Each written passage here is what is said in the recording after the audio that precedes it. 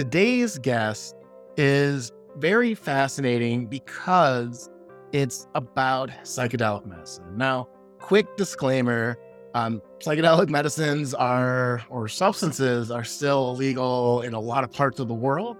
So this is not, condoning or suggesting that you should go out and do that. You definitely need to talk to your professional or health professionals. If this is an experience you decide is for yourself, make sure you're doing it with people that are responsible and have experience and access to the proper support structures that you need. For me, I don't think this is an experience that I'll ever have.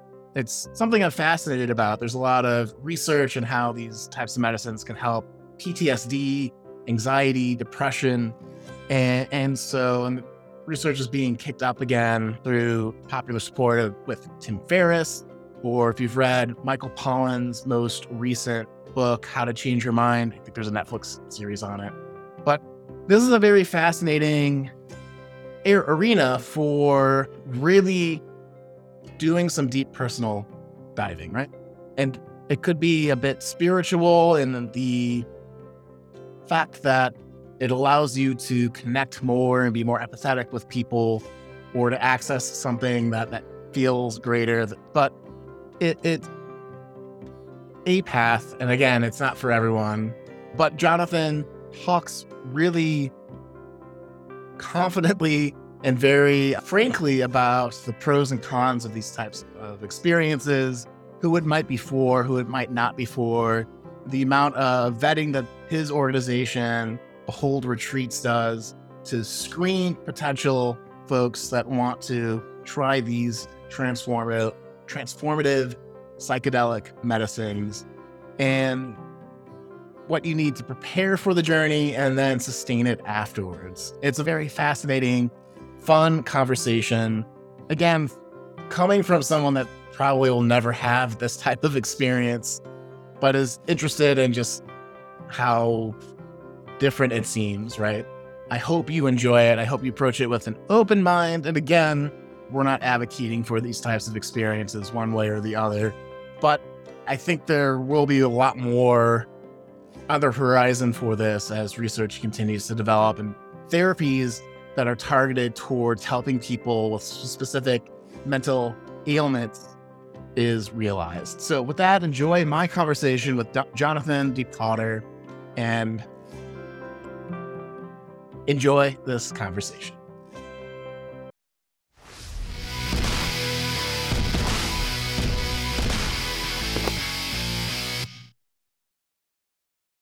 How's it going, Jonathan? Going really well, Sean. Thanks for having me. Super thankful to have you on today. Right off the bat, you were talking about plant-based medicine or plant-based medicine experiences I saw in a lot of the research I did for this interview today. So first off, what do we mean by that? What kind of plant-based medicines are we talking about?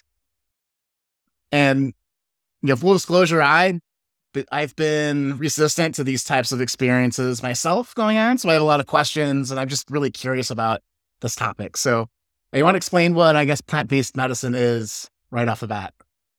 Yeah, sure. Happy to share.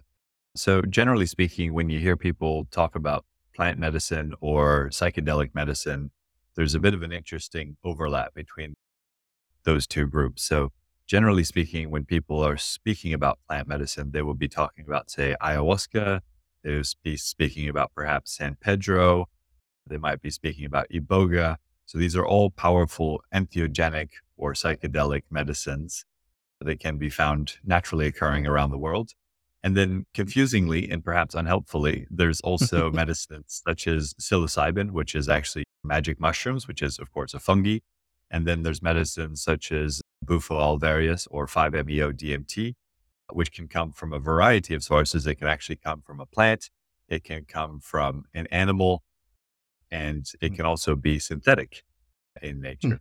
And generally speaking, when people are talking about psychedelic medicine or plant medicine, they're actually speaking about the broader collective category of psychedelic medicine rather than some subset. But again, the definition that sits in people's minds can actually vary person by person.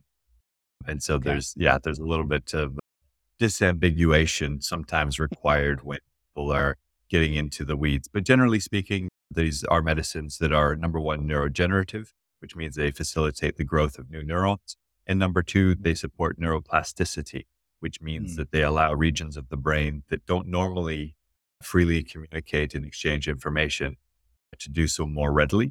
And then they can also facilitate really powerful transformations in healing.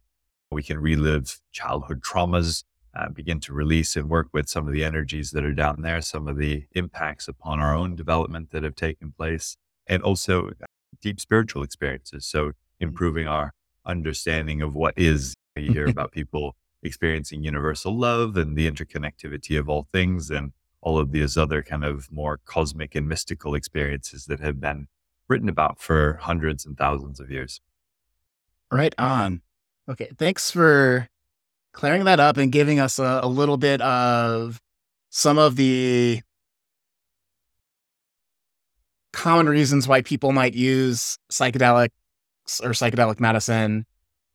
So I'm curious, with a little bit of the definitions out of the way. I was watching a YouTube video. You were explaining your experience about how your parents, growing up in Hawaii, how your parents were, I think you said hippies is the quote, and how you rejected substances up until mid 30s, or you had a successful career, you had a successful life, and then somebody convinced you to give it a try, and you were ready at that point in time. Could you explain? So, in my world, I like to call it the call to adventure. When somebody sets off to live a more meaningful life or make a bold decision to transform their lives, there's usually something in their heart or their soul that's calling them to something more. And so I was Yeah, curious, did you have that moment? And could you explain a little bit about that? I did. I certainly did. I was Cool. working in Hong Kong as a strategy consultant. I had been doing that for about 5 years. And for those first 5 years, I found that incredibly intense, but also I found it meaningful. Mm. The learning curve was very steep for me in moving into that line of work. Most people, if they get into consulting, they generally start straight out of university. It's the way in which you forge your early career skills in the corporate world. But I joined consulting when I was 28, and I Mm. joined in a role that I think was probably a little bit senior for me, if I'm to be honest. And so the Mm. learning curve would have been steep naturally. In this instance, it was very steep. And so I found those 5 years very rewarding. However, at the end of those 5 years, I was leading quite a large team, a team of about 150 people. I had multiple clients and a lot of large projects on the go. I just remember reaching this place of that no longer having any meaning. So whether I had gone for another client, another bigger project, another type of project, I just remember looking at myself in the mirror and going, I don't know what the answers to life is, but I know that this isn't it. And Mm. at the time, I was an atheist. I didn't have any spiritual experiences of my own to speak of. And so at that point, I had to begin a search. And I took a year off. And as part of that, attend one of these first retreats myself about 7 years ago now. And so, yeah, that was the opening for me in terms of, shall we say, creating some new meaning. There was a lot of healing to be done as well, Mm. but certainly it opens the doorway to spirituality and new meaning in life. Right on. Right on. I am not sure if you're familiar with Michael Pollan's How to Change Your Mind book. And Tim Ferriss has done a lot of work in funding research in psychedelics. So it's always been something I've been a little bit more interested in as I've gotten older. From your experience, did it feel like a switch? You went through your experience and all of a sudden you had all these new ideas and all this new world to explore. Was it a process? What are the pitfalls? I had so many different questions, but maybe start with, Yeah. like, how was that transformational experience before and after the event? I don't know what to call it, but Yeah. I will share that I I wasn't very well prepared for the Mm, experience, nor did I really receive any meaningful guidance coming out of the experience. And I went into the experience as an atheist and I came out honestly pretty confused. I had some very powerful, very frightening experiences, I would say. And mm, I've spoken about that a little bit in the past. It was really, I was not in a good way. It was a very challenging experience for me, particularly the first, the first ceremony, but also the first ceremony was really just a lot of mm, fear coming to the surface and a lot of fear that I didn't know how to process because I wasn't well prepared for the experience. These mm, medicines, you'll hear people speak about them very positively in many cases. I look at them more neutrally in that they help us amplify our sensitivity and they help us gain access to our subconscious mind. And so what was happening in my case was that a lot of these big fears that I was holding on to were coming up very quickly all at once. And for me, someone who was at the time quite emotionally disconnected from my childhood traumas, it was really just a lot happening all at the same time. And so I was contracting in fear away from the fear rather than able to work with the emotions, release the emotions, and to progress through the trials and tribulations that were presenting themselves at that time. And it took me many years to actually recognize what it was that had mm. taken place on retreat. Now, that being said, I did have some very positive transformational experiences as well. In the second ceremony, there was a moment where I remember just receiving this download of, wow, there's nothing holding you back in life other than you. And it was so clear. It Mm. was a message that was like felt in every cell of my body at the same time. And then there was this little piece of doubt that crept in and it was like, yeah, but it's not 100% me. There's these other factors around me as well. And my boss did this and that and the other thing. And then the message just came back like 10 times as strong. It was like, it's just you. And it was simultaneously the most empowering, humbling experience that I had in my life to know that we are really the creators of our reality to such a strong degree.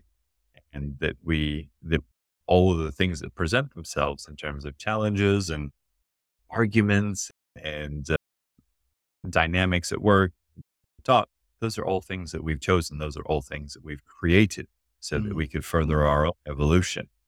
And, and yeah, I gained a lot from the experience, but equally part of my motivation for establishing Behold Retreats was very much to provide a lot more support and a lot more guidance than I Mm. had received for my first experience.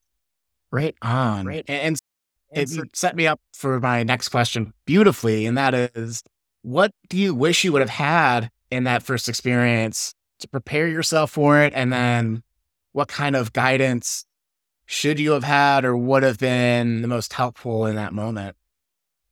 yeah, if I can speak in general terms, most people come into this work with uh, some intention, some motivations themselves. So I mentioned some of those motivations before. In my case, I think I was really just searching for more clarity on what I should be doing. I was taking this year off from work and, you know, just seeking a little bit more clarity in that sense. However, I didn't really do much deep preparation. So I didn't have any tools for mental and emotional work going into Mhm. that.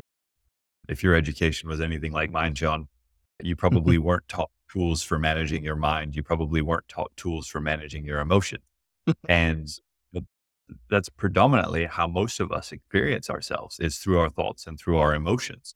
And so we are like a bit like babies in a sense out of school. We still don't have any of the core life tools for managing ourselves. And what we do with our guests and what I wish was there for me is really setting very deep and meaningful intentionality that relates Mm, to the emotions that are presenting, the thoughts that are presenting in your everyday life. And for most of us, there's some version of I'm not good enough that is playing out in our mind. And there's many reasons for that, but fundamentally it's not true. And so there's a bunch of stuff that needs to be surfaced and processed and ultimately released. And so that ultimately you can begin to find love for yourself. And then once you find the love for yourself, then you're going to find a lot more love in life more broadly. And I think mm, that's really what work is all about. It's yeah, you go have cosmic experiences and thought, but ultimately it's about how much love do you show up with for yourself and the world on a day by day basis. So that's really what I wish was there for me, as just a lot more preparation for such a powerful and transformational experience. Because yeah, ultimately we're left after such an experience, we're left again with our own minds and our own emotions. So unless we move the dial in terms of how we manage the mind and manage the emotions, then we've just had this kind of multi-dimensional experience, which honestly can bring some confusion. It can really shape the way in which we perceive reality. And so doing that without any tooling, I don't think is necessarily as, it's just not as beneficial as this work can be. definitely. Definitely.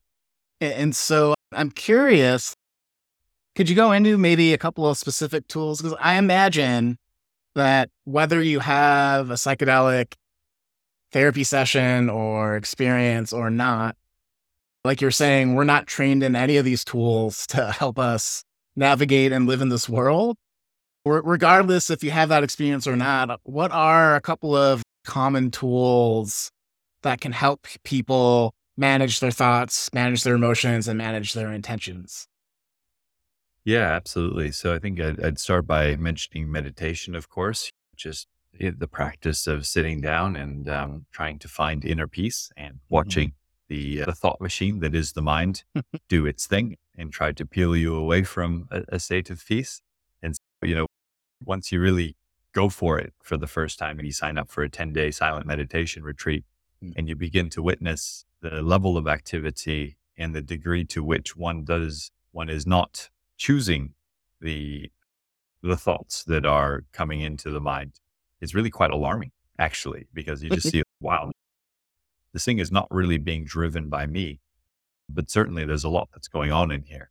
And so I mhm, think that's one I would say meditation. I think also there's tools for metacognition that I would say just to help us become more aware mm, of the thoughts and the thought patterns that are emerging.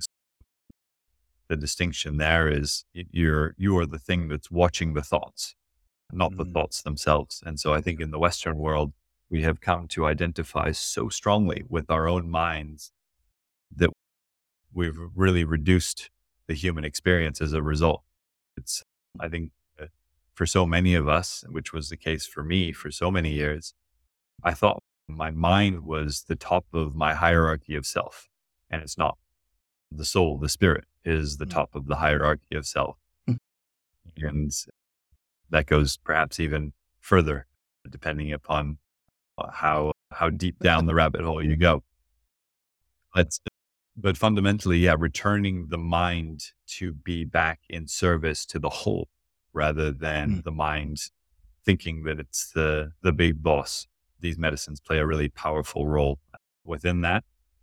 But ultimately, we need to hang on to that understanding, that metacognition, that awareness, in order for us to really benefit. mm, The third thing I would mention would be emotional processing. In my case, I had a big trauma when I was about 4 years old that was hidden from my consciousness. And it was actually not the first retreat that I discovered or rediscovered that experience, but a mm, subsequent private retreat that I did. And through that, I came to recognize there was a lot that was just fundamentally emotionally disconnected mm, in me through that huge trauma that I lived through when I was 4. mm, And what we're trying to do through this work is to connect mind, body, heart, and spirit back into the ways that they should be connected so that we can feel good enough. We can feel whole. And So for me, emotional processing has been a really large part of that. And so just feeling the sensations in the physical body and saying, okay, what are the energies and motions? What are the emotions? And then through using the breath, feeling into those sensations, bringing more energy to those emotions, and then processing and releasing those emotions. That's a very powerful tool to begin to let go a lot of the stuck energies that are in the body. So those are the kind of three of the tools that I'd highlight. We do a lot more in terms of also visioning. Anything is possible in relation to who we are and who we become. And what sometimes people do, and what's quite typical in this line of work initially, is that I might say, "Oh, I want to make $100 million. Maybe that's my goal. That's my intention." People are often bringing, some perhaps egoic intentions, and this is where I think a coach can really help us in relation to this. Is, do you really want $100 million, or do you want more self love? And usually through conversation, it's okay. Yeah, I actually want more self love, not $100 million. And so these medicines, they do respond to intentionalities. They putting a stake in the ground in relation to what you want. You might bring your ego to that in the first instance and have one set of intentions and motivations. But then in working with a coach, you might actually come to another set, which is going to help you more closely align to who and what you truly are. And that's where you're going to find your success, your abundance, your joy, all of those sorts of things, because it's a representation of who and what you really are, not a representation of the societal programming, which is that I need to go out with a bunch of money, which is a completely. Definitely. Definitely. I feel like you're preaching to the choir. As I'm a certified high performance coach. And so a lot of these things without the medicine experience seem pretty aligned, which is interesting. And we can go more into that. But I'm curious. So I want to ask you more about how like the coaching part goes or the therapy part goes during and after. But also, as someone that's not had these experiences, and speaking of societal messages, there's a lot of alarmism, or I'm a product of the DARE program here in the United States, which is an anti-drug campaign that they ran in the 90s. And I had the shirt and bought into it, and the whole thing was very straight-laced growing up. What are like some of the risks or the downside? Because I imagine if you could find spirituality, you could also find whatever the opposite of that is, which is probably not great. Yeah. Yeah. I also was part of DARE. It was a Oh, very strong program in Hawaii. So I remember it. Yeah. I remember it very vividly. The police coming to organize games when we were 8 or 9 or 10 years old, yeah. and all of that. And yeah, for me personally, the messages from that program very much aligned to what I saw around me in relation Mm, to substance use, or shall we say substance abuse, because a lot of my friends from a young age found marijuana and subsequently psychedelics still in their, I would say, early teens, actually. And I wouldn't say that beautiful things ever came of it. There was a lot of, yeah, there's a lot of negativity, a lot mm. of pretty heavy energy around that stuff. And so I never felt any inclination myself, because it was just like, what's going on here? Like, people are clearly hurting themselves. There's bad things happening. And so, yeah, I think this is clearly very powerful work, sensitive work. And so it's important that people understand the risks that are associated with this work. And I think I'll share with you a recent statistic. I think 70% of our applicants that want to come on retreat with us, they have been thinking of a retreat of this nature for 2 or more years. Many of them have been thinking about it for 5 years or even 7 years. So I think it was 25% have been thinking about it for 7 years or more. So Wow. it's a huge decision. And I always say to people, we are quicker with our marriages and our mortgages than we are with an experience of this nature. It's Mhm. really, it's really important to spend the time and the energy to do your own research, and there's usually some conflict actually that's arising between the soul, which is the spirit. It's just saying, this is something that's going to help you. And you're a yes. And people know that at a deep and intuitive level. And then the mind and the body, which is usually what we're used to listening to, is throwing up all sorts of objections, because the mind and the body, to a large degree, they want things to stay the same. They want things to be predictable. And there's certain patterns that we're running on, the mind and the body, and they want to stay within those patterns. And so something of this nature is putting those parts of yourself ill at ease. And so there's a negotiation taking place within the self that runs its own natural process. And I think it's a very natural, it's a very beautiful process. We also, with the popularization of this work, we also see that there's a large number of people that are now motivated to explore this work, not by virtue of their own years of consideration, but just because it's popular and it's known to help a lot. And that's actually potentially dangerous for an organization like ours, because not bringing the right level of understanding or intentionality to work that is really powerful, really deep. And so I'll speak a little bit. I just want to set that frame before I jump straight into here are the risks. The first thing I would say you can't unopen the box, right? So if someone is experiencing life through a rational frame, as I was moving into this experience, then you're likely going to be opened to a new understanding. And the reason that people continue this work is that a new understanding is usually available, and it continues to be available. So we continue to, I would say, improve our understanding. You touched on a key point there, which is what's the opposite of spirituality? And my answer to that is going to be spirituality, because it's obvious that everyone wants to go up there and experience universal love and the interconnectivity of all things and the light and the love. And wow, isn't that amazing? But the reality is that the gold is always on the other end of the fear. And so as high as we want to go with medicine is the same, we need to go low. Yeah, this is work that exists in polarity. Consciousness exists in polarity. So if there's going to be high highs, then there's going to be low lows. And so there's always some energies, some shame, guilt, fear, grief, apathy that's down there to be released.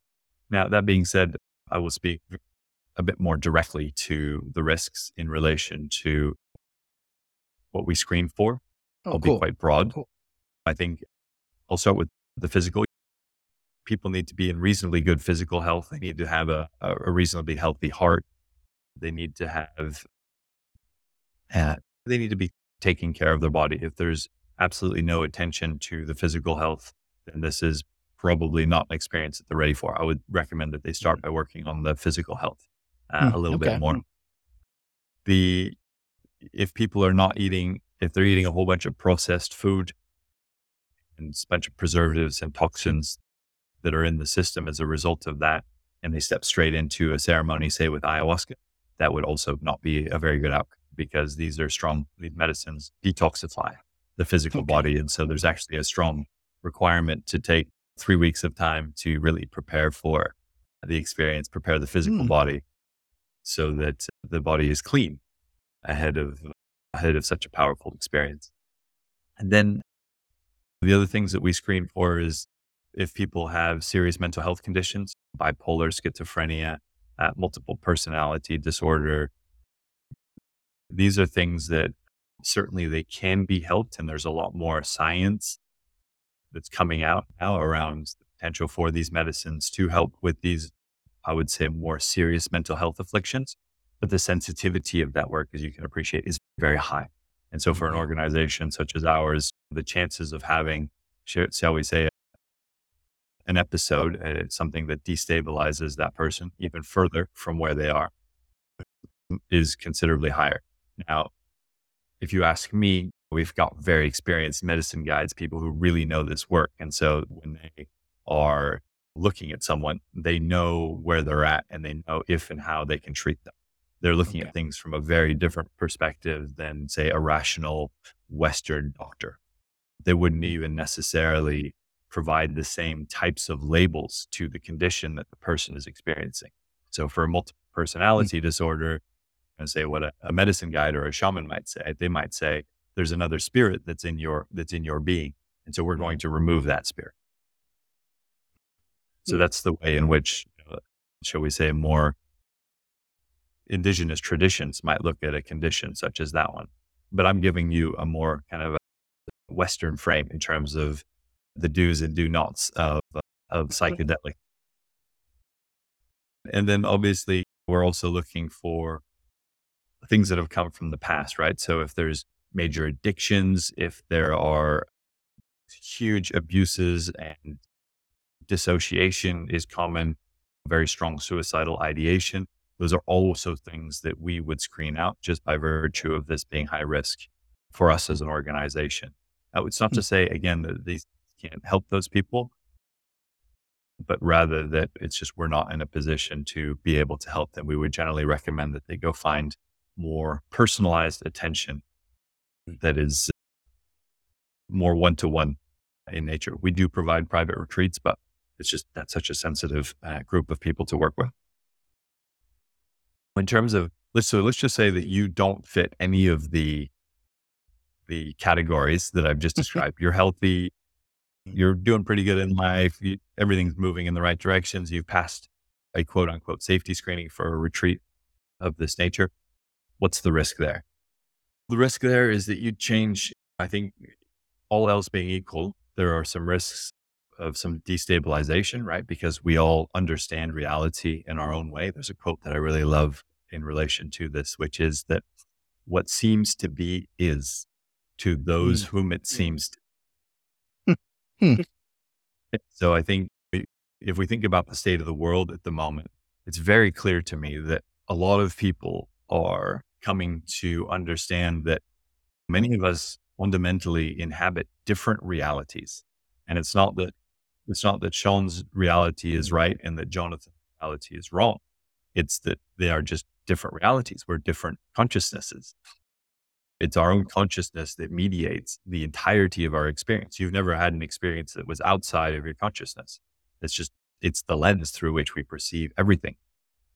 And so when we do this work at a high level, we are changing the lens in a very deep and fundamental way. And so I used to experience reality as material and dense and 3D.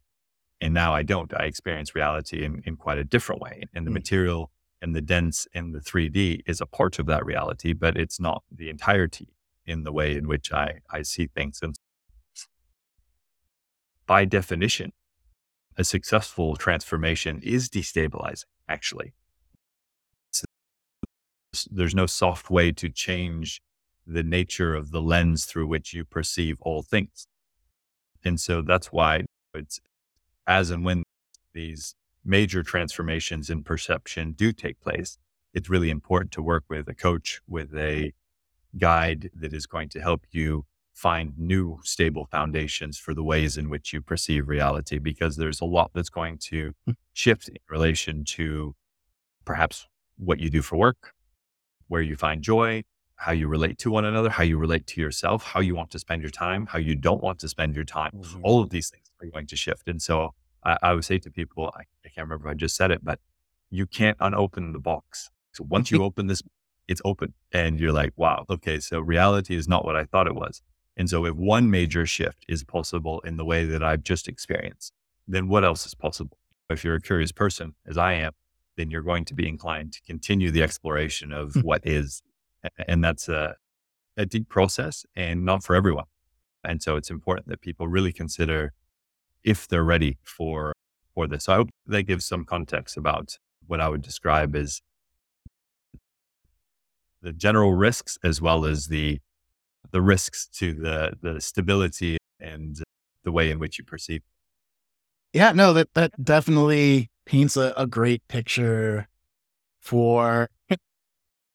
So I'm a systems guy by training. And so we have an adage like garbage in is garbage out. And I would never say that your physical body, your emotional and mental states are garbage. But if those aren't right, going through this transformational process, it's going to be a different experience based on how those levers play in your life. So I absolutely Love that idea.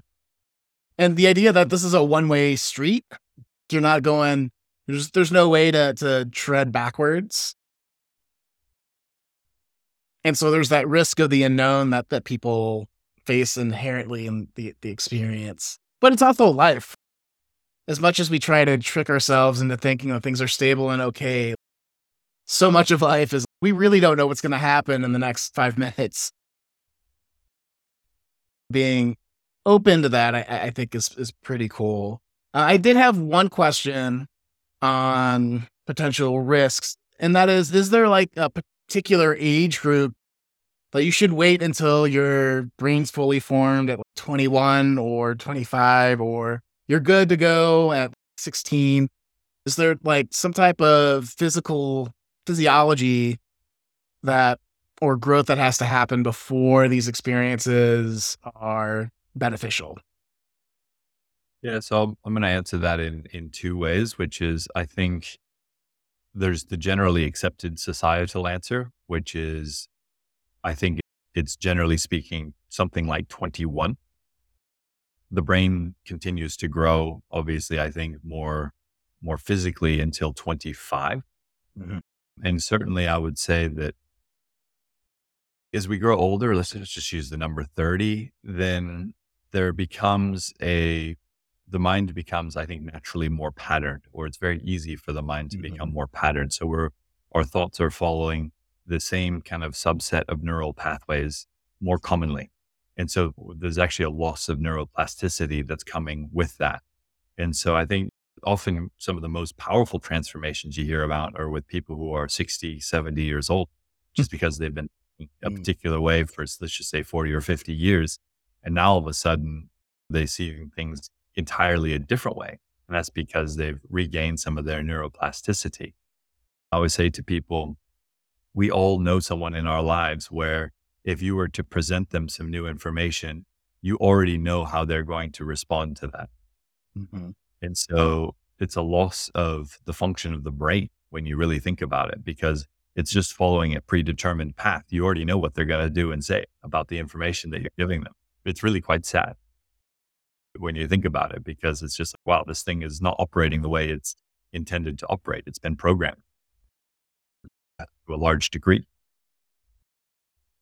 Yeah, I think that would be my general answer. Now, again, if you go back to ancient wisdom lineages, if you go back to indigenous tribes, if you go back and you look at this from a more historic and culturally immersed perspective, then what you will find is that often these medicines play a role in rites of passage from childhood into adulthood.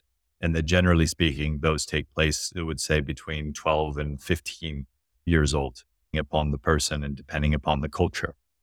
And so again, we're looking at this in the West from a very different perspective than, say, an indigenous tribe would be looking at this. Mhm. But considering, yeah, the thousands of years of lineage that exist and why they exist in particular ways versus, I think, the West, which I would have said 8 years ago, I would have said that the West is got all the answers and moving in the right direction. Now I look at it very differently, which is we're clearly out of harmony and out of balance in many ways. That's presenting in our physical health, that's presenting in our emotional health, that's presenting in our politics, that's presenting in so many different ways on a societal level that we can't help but see that there is a requirement for a return to a more balanced and sustainable way of life. Mhm. Okay. Thank you for that. That's very curious. I'm You mentioned like the history of these types of medicines as like a rite of passage or in spirituality. I guess when you and in Behold retreats, do you folks follow those types of, what's the what is ritual ceremonies? Ceremonies is probably closer to what I'm thinking of. Or is it something that you've melded your experience with Western society and the Eastern ideas together? Yeah. Yeah. It's a really good question. It's also a very sensitive subject. I came to recognize years after my own experience, my own first experience, that actually a different belief system was actually being superimposed upon me in my first experience. And that's not Hmm. quite right. It's not that. And so I'll share a little bit about the way in which we hold this work and why we do it. So it's not that any person has your truth for you. That's the same game, actually. That's not what we're looking for. What we're looking Yeah. for is ultimately what we're looking for is spiritual sovereignty. So that means that someone is directly spiritually connected to what they might describe as their higher power or the higher self or source, many different God, many different labels that we might use to point at this thing. And so it's not that anybody else has the truth for you, but rather that these medicines facilitate your own self-exploration and your own furthering of understanding of what other truths are there and available for you. And I think that each of us individually is our own little piece of a much bigger puzzle. And that's really part of what's taking place Hmm. is that as we evolve, that more of us are coming together in more meaningful ways and collaborating in more meaningful ways. And that's furthering our own individual as well as our own collective evolution. And so the way in which we host this work, I'll share a little bit. You might say, oh, clearly the Western world doesn't have much of the answers here. You probably shouldn't go into a white walled clinic and take some of these medicines and sit with a doctor. They're probably not going to yield you the best experience, probably, because they don't really have a deep spiritual and energetic understanding of the nature of this work. However, some people feel inclined to leave their stock trading desk and to go up the Amazon and to find the most authentic experience that they could. That can also be very challenging for a large number of reasons. What I often say is that large group ceremonies may be the norm for these indigenous tribes, but they were generally dealing with, say, the last 3 or 6 months of tribal drama that they were coming together to clear the air. Whereas we're bringing multi-generational trauma, stuff that's been passed out for generations and generations. So we're bringing a much different type of energy. And so we host this work with, number one, small and focused groups. So typical group size for us would be 7 to say 10 or 11 guests, which is much smaller than what is typically out there. We respect all faiths and all belief systems. We welcome a lot of Christians from the US and atheists from all over and Muslims from Saudi and Dubai. And all faiths and belief systems are welcome in the way in which we hold this work.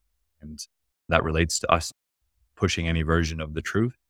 And then also we really look for expert plant medicine guides, people who have done this for a decade or even decades. So they really just have a lot of experience in hosting this work. And also we host typically 1 week long retreats, which is a really immersive way to do this work. You can really disconnect from technology, spend a week with yourself and a group of like-minded people who are ready to go deep with themselves and really do some deep self-exploration work. And so holding this work in a way that, as you say, weaves together the best of the ancient wisdom lineages, as well as is respectful and appropriate for a more Western psyche is what we were doing. Excellent. That brings up a good point, or something occurred to me in context. More ancient practices, it is more community based. And I imagine you're bringing all these different ideas, all these different folks, all these different cultures together in a small group. How does community factor into this experience? Because I imagine if you take a look at like the stereotypical 60s, are you tuned in or not? It's this we had this common experience with psychedelic LSD or whatever it is. So we're part of that tribe or not. And so I'm not trying to say it's like us versus them, but I guess the question is there a fostering of community after this experience with people that have shared this? Or because I imagine like in the ancient practices, it's like bringing the community together on a common habit or practice that the community has. You know, I don't think I quite have that clear, but you get what I'm saying? No, I absolutely. And I'm Okay. really glad that you raised it because it's so important. I think the truth is that we live in especially in the US, we live in a hyper individual culture. And we did a piece of research a couple of years ago that showed 46% of Americans believe that they are the best person they know. Self belief is amazing. Don't get me wrong, but that's a level of ego, I think, that is really unhealthy. And you can see it each time. I no longer live in the US, but each time I visit, sometimes I'm just sitting next to the table. There's a table next to me and I hear some of the conversation. I'm just like, wow, this guy's really, he's speaking for like 25 minutes straight without a single break for any other person to even provide one little bit of information or to receive in knowledge receiving or anything. It's just like this one-sided dynamic. Wow, this is really fascinating stuff. You don't see that in Asia where I live. You don't see that at Mm. all. And so I point at that because I think community is so important. And one of the things that I think that we are guilty of in the West is turning everything into a problem. And Mhm. with the growth of ongoing self-help work, and dare I even point the finger at plant medicine work, coaches, therapists, I think we're all guilty of this to some degree, is that what we've done is we've turned human beings into a problem to be solved. And that's really a big mistake in my understanding, because I think the human experience is something that's not always easy, but it's certainly something to be celebrated and something to be celebrated together.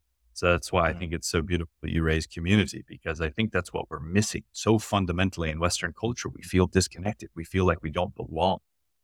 And because we're so disconnected, because we don't feel like we belong, the purpose is missing too, because it ultimately comes back to service. Or once you have done enough of your own exploration, and we've all got some stuff that we want and need to explore in order to further our own evolution, we need, like, generally speaking, we will have some lower level stuff that attracts us in life, right? So it could be greed, it could be pornography, it could be alcohol, it could be bad substances, it could be chasing after the other gender, it could be many things that are Mhm. work actually is another addiction, highly normalized addiction. Yep. Any way we can feel like we can escape ourselves. And it's important. I think community plays such an important role at really helping people see themselves more clearly, because when we're all living in our own apartments and whatever it is that makes us feel comfortable, turns out that life isn't as meaningful or as valuable as when we're living in systems where there is mutual care for one another, and different people can see different aspects of yourself on a more regular basis.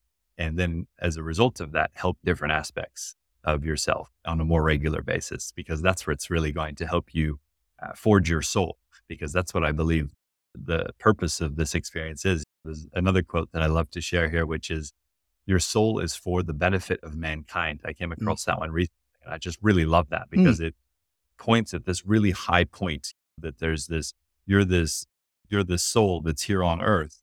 And there's something very unique, very special, very individual that's embedded in your DNA.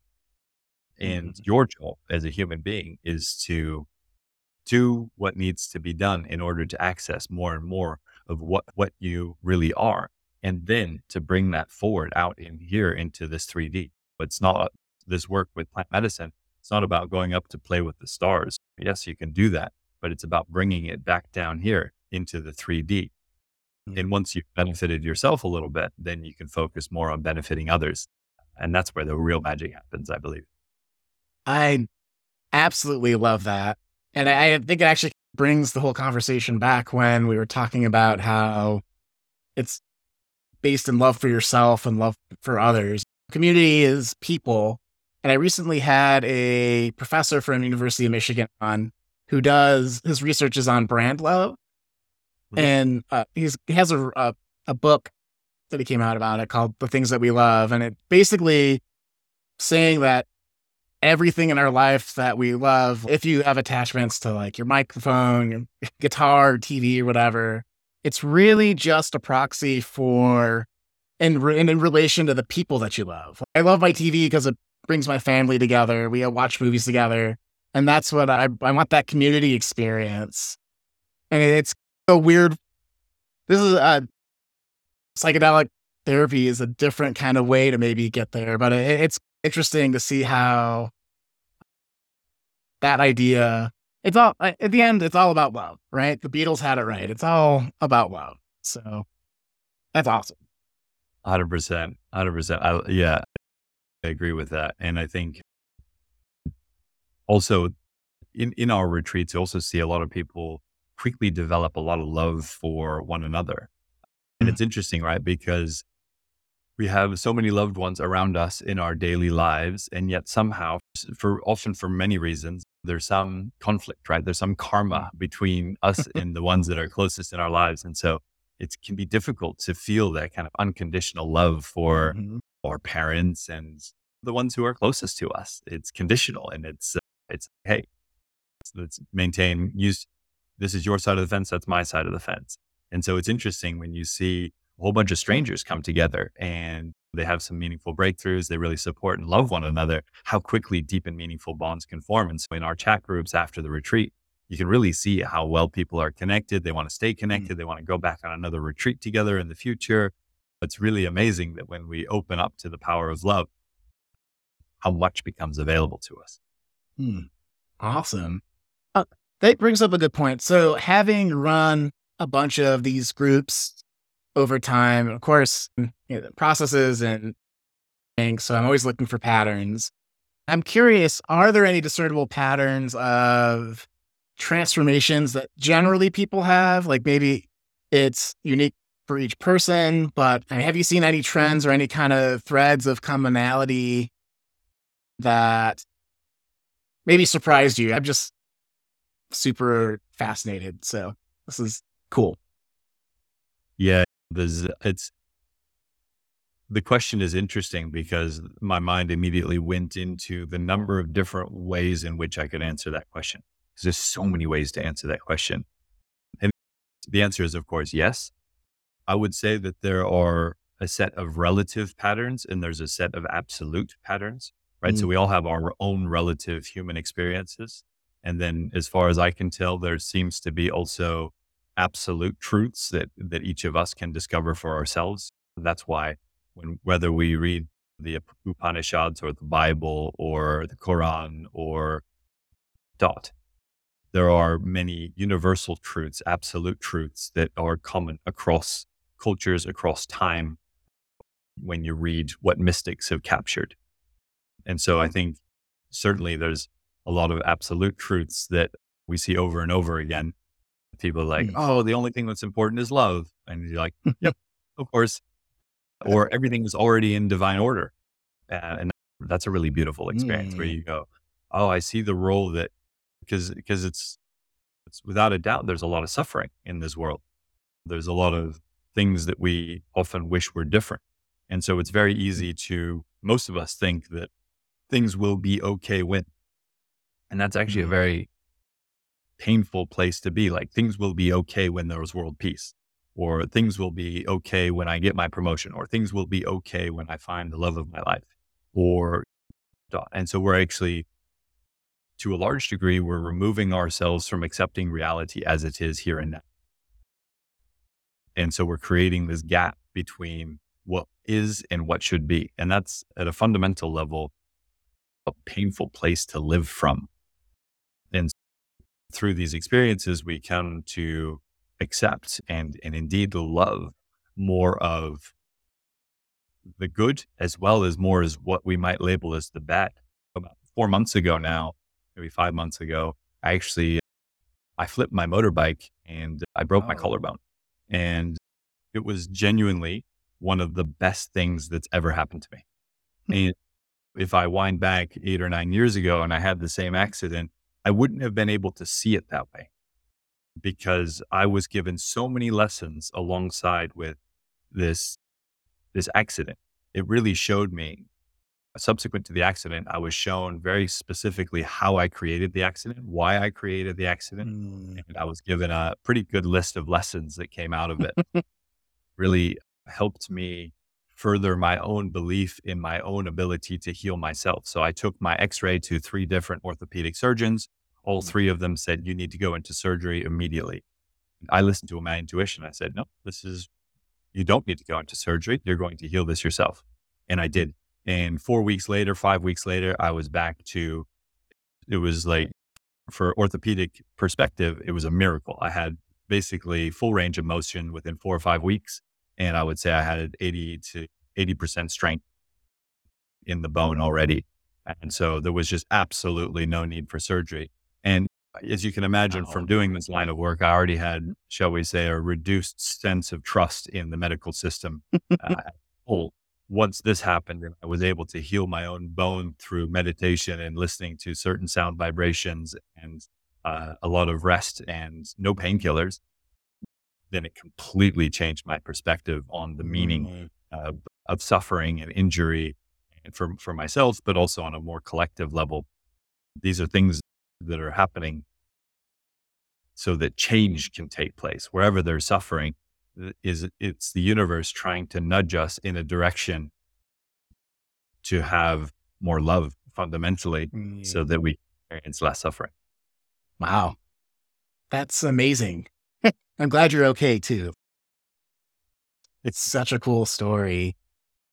Shifting gears a little bit before we close up, if you could start a meaningful revolution out in the world, a fulfilling transformation, an authentic movement, what would you call it and why would you call it that? Yeah. I would call it, why am I creating this? I love that. So we tend to identify with the experience and we ascribe all sorts of stories and narratives and, Mhm. oh, this person did this to me and that happened to me and it's not fair and this should have happened or that should have happened or I should have gotten this or I should have achieved that. And it's just not true.